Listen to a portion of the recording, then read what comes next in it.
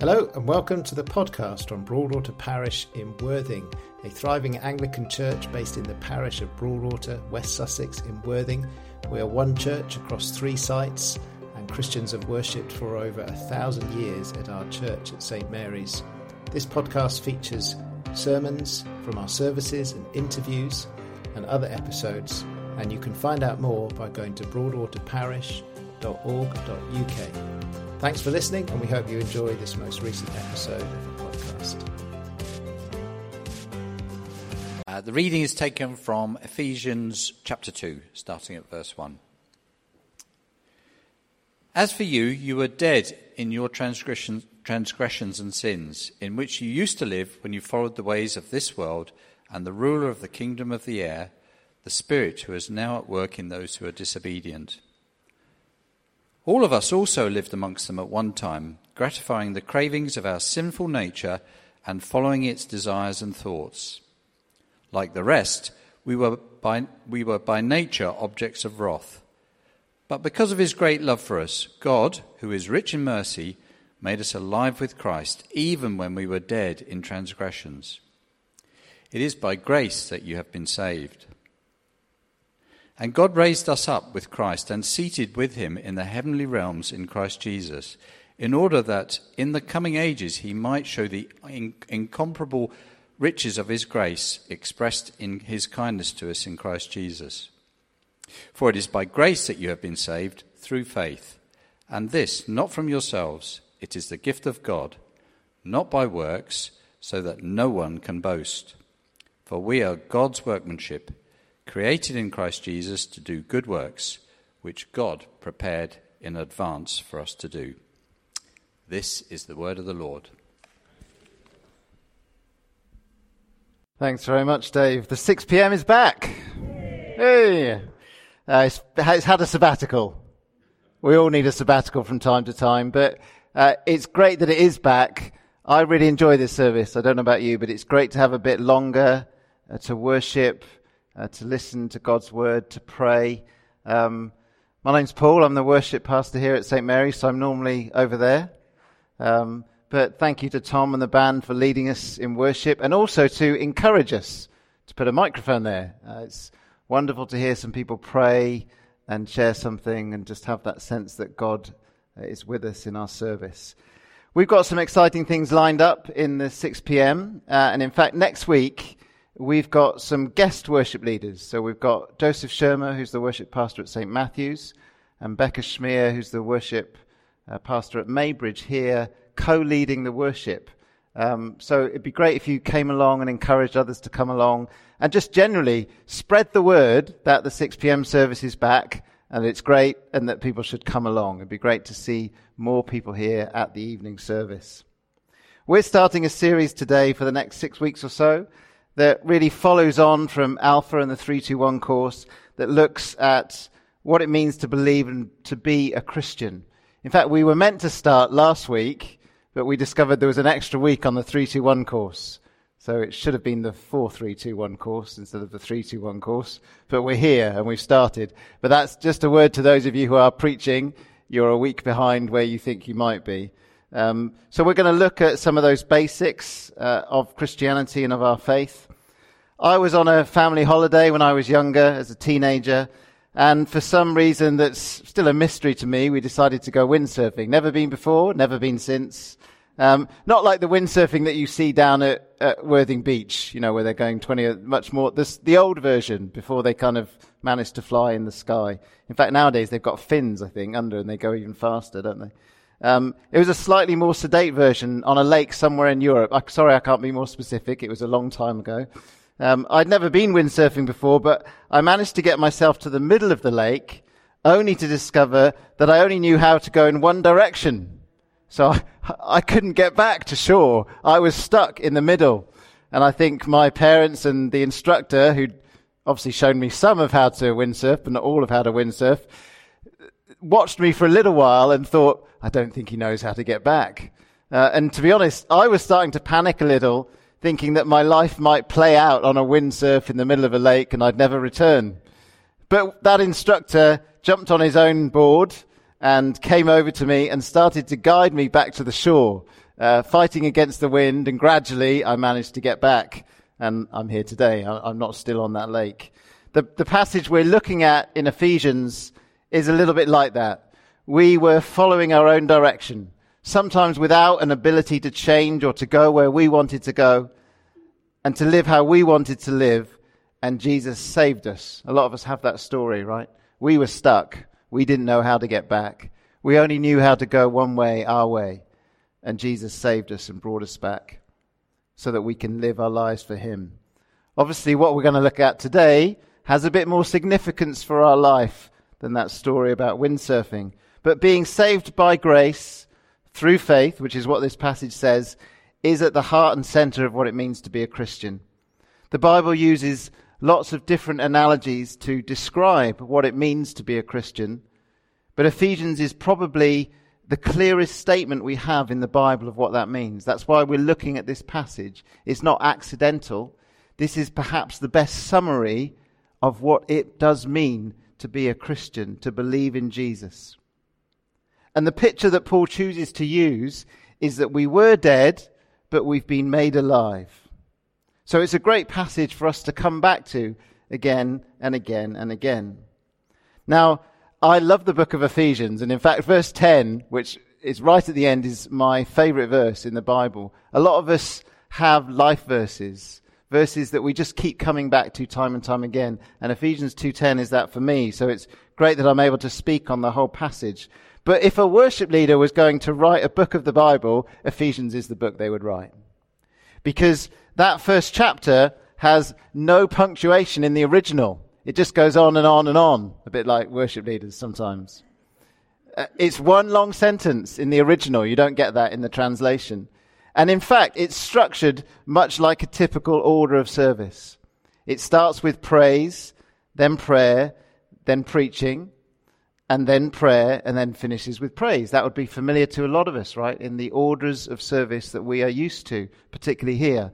Though someone forgot to tell the Apostle Paul about the notices, which are clearly the most important part of the service, so you won't find those in there, but they're definitely in our services. The first half of Ephesians is about our relationship to God in Christ, and the second part is about our relationship to others. When Paul talks about our relationship with God, he uses the word Christ. When he talks about our relationship with others, he uses the word Lord. The first half is about how salvation comes to believers. The second part is about how we should behave once we become believers. People often think, they get it the wrong way around, right? They think you have to behave before you believe. Now, some people do, and you're all very well behaved. But actually you believe and then you behave, or you learn to behave, or you try and behave. But you believe first. In chapter 2, the first 3 verses are about what we're saved from.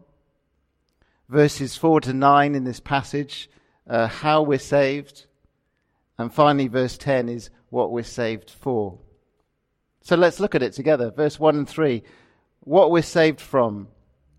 Now, you might be surprised, but actually, and ultimately, we're saved from ourselves. We're saved from our self-centered human nature, from our own pride and our own conceit.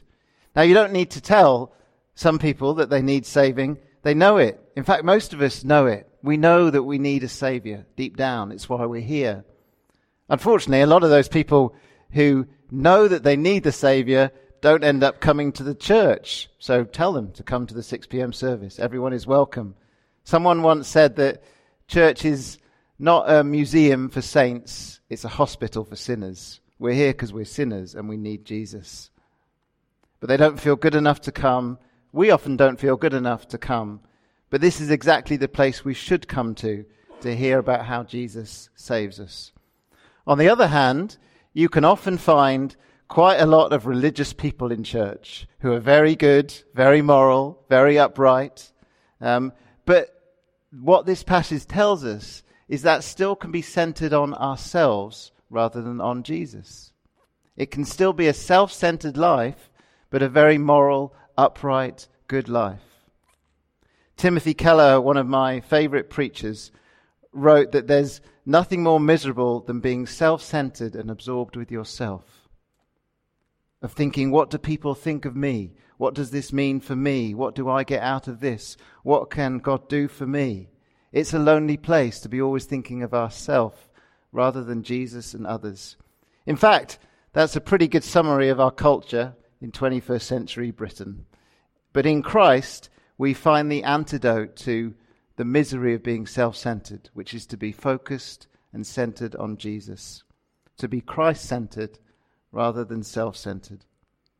And in fact, it's the secret to contentment which the Bible talks about elsewhere, which is to think that I deserve nothing, so everything is a blessing, which is the complete opposite to I deserve everything, so why is nothing going my way? I think we've all been guilty of that, right, from time to time. And we think we know what sin is. We probably do. We have a pretty good idea of it. We're pretty good at identifying it. But ultimately, this passage tells us that sin is about putting ourselves where God should be, putting ourselves at the center of our lives rather than Jesus being the center of our lives. These first few verses sum up that way of life. Whether we're good or bad, moral or immoral, it describes it as being dead. We do what we want to do, we go with the flow, we go the world's way, not God's way. Again, we probably all recognize that, right? Because it's easy to live life like that. Most of us at one point or another have lived like that, and we know what the results are, and they're not good. But then we get to this phrase at the end of verse, or the beginning of verse 4, which says, but God, just two words, but God. Which brings us to 4 to 9, how are we saved? Salvation is the opposite of a self-centered lifestyle. It's about putting God where he should be in the center of our lives. In fact, someone described salvation as God putting himself where we should be and us putting God where he should be. God putting himself where we should be, he paid the price for us, and us putting God where he should be at the center of our lives. God is described in this passage as being rich in mercy. Now let's distinguish just for a second between mercy and grace. Grace, which we talk a lot about in church, is receiving something we don't deserve. Mercy is not receiving something that we did deserve. And in Christ we have both. He shows us mercy. He doesn't give us what we do deserve. And he shows us grace. He gives us what we don't deserve. We receive his salvation, which we didn't deserve. And he shows us mercy by taking our place on the cross to pay the price for our sins. It's like two sides of a coin, or old and new clothing. The Bible uses different pictures to describe what salvation is. And that's incredibly good news, because it means we don't have to pay the price for whatever we've done or has been done to us. Jesus has paid it all. So we can forgive ourselves, which is often hard to do, and others as well. In case you are in any doubt, verse 4 says that God is rich in mercy and he loves us. He loves you with a great love. So much so, it says that even when we were dead, even before we were born, even before we even thought about coming to church or following Jesus, he sent his son to die for us. In fact, before you were born, the Bible says God numbers the hairs on your head. He knows every moment of your life that has been, will be, and is coming. He knows it all. He knows the things that other people don't know, and yet he sent his son for you because he loves you. And it goes on to say that by grace you're saved, and then it uses this phrase, well, if this is such an amazing thing, how do I experience it myself? How do I become a Christian? And it says it's through faith, which is perhaps the most important verse in this whole passage. So, what is faith? If faith is so important to being saved, what is it? In the Sistine Chapel, I don't know if you've ever been, we went on holiday to Rome last year, and we did a tour of the Sistine Chapel. Now, you're only allowed to stay at UQ for a long time, and you're only allowed to stay in for 15 minutes, because it's one of the greatest works of art. Though I think it's because you're staring up so long, you'll probably hurt your neck if you keep looking at it any longer. It's this incredible series of paintings. And right in the middle is one called The Creation of Adam. You probably know it, right? Which is Adam reaching out his hand and God reaching out his hand to Adam. In fact, even in that, I think it's Michelangelo, whoever painted it, he was showing off, right? Because the hand is the hardest thing to draw. So even in showing that picture, he was still thinking, how can I show that I'm a great artist? And he was a great artist.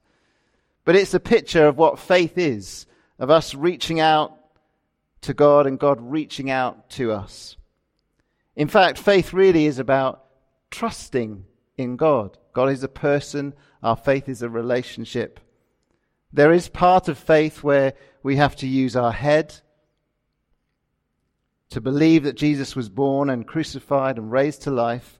And in fact, the Apostles' Creed is a pretty good summary, so I'm going to read it to you. And you can take this and read it, because an important part of faith is to know what we're believing in. And so it goes like this. You might know it, so you can say it along out loud or quietly. I believe in God, the Father Almighty, creator of heaven and earth. I believe in Jesus Christ, his only Son, our Lord, who was conceived by the Holy Spirit, born of the Virgin Mary, suffered under Pontius Pilate, was crucified, died, and was buried. He descended to the dead. On the third day he rose again. He ascended into heaven. He is seated at the right hand of the Father, and he'll come to judge the living and the dead. I believe in the Holy Spirit, the Holy Catholic Church, the communion of saints, the forgiveness of sins, the resurrection of the body, and the life everlasting. Amen. It's pretty good, right? Pretty good summary. Something that wouldn't be a bad thing, I think, now I've read it, and it's been a long time since I've read it, to read it more regularly, to remind myself what I believe. In fact, there's a more detailed one called the... Go on, I'm going to get this wrong. Nicene Creed, yeah. If you want a more detailed one. Now, obviously, there's a lot there which we're not unpacking tonight, but the Alpha course went through a lot of that. We touched on that in church. That's one part of faith, what we believe. If you were here at the Alpha course, you'll have been through some of those facts of Christianity, how Jesus was a real historical figure with more evidence than perhaps anyone else for the fact that he was there and died and rose again. But the other part of faith, which we sometimes don't talk about so much, is the heart, not the head. It's trusting in Christ as your Savior, looking to him instead of yourself. Whether you're a moral person or not is not really the point. The point is, instead of being self-centered, to be Christ-centered. That's why we often pray or ask people to pray when they're becoming Christians, something called the sinner's prayer. You've heard of it, right? You won't find it in the Bible, but that's okay. It's just a summary of what the Bible teaches. There's different variations, but ultimately it's a summary of what it means in a simple form to become a Christian. The Alpha version, for those of you who are on it, uses 3 words: sorry, thank you, and please. Sorry, asking God to forgive us for all the things we've done wrong and turn from everything that we know is wrong, which is what the Bible means by repentance.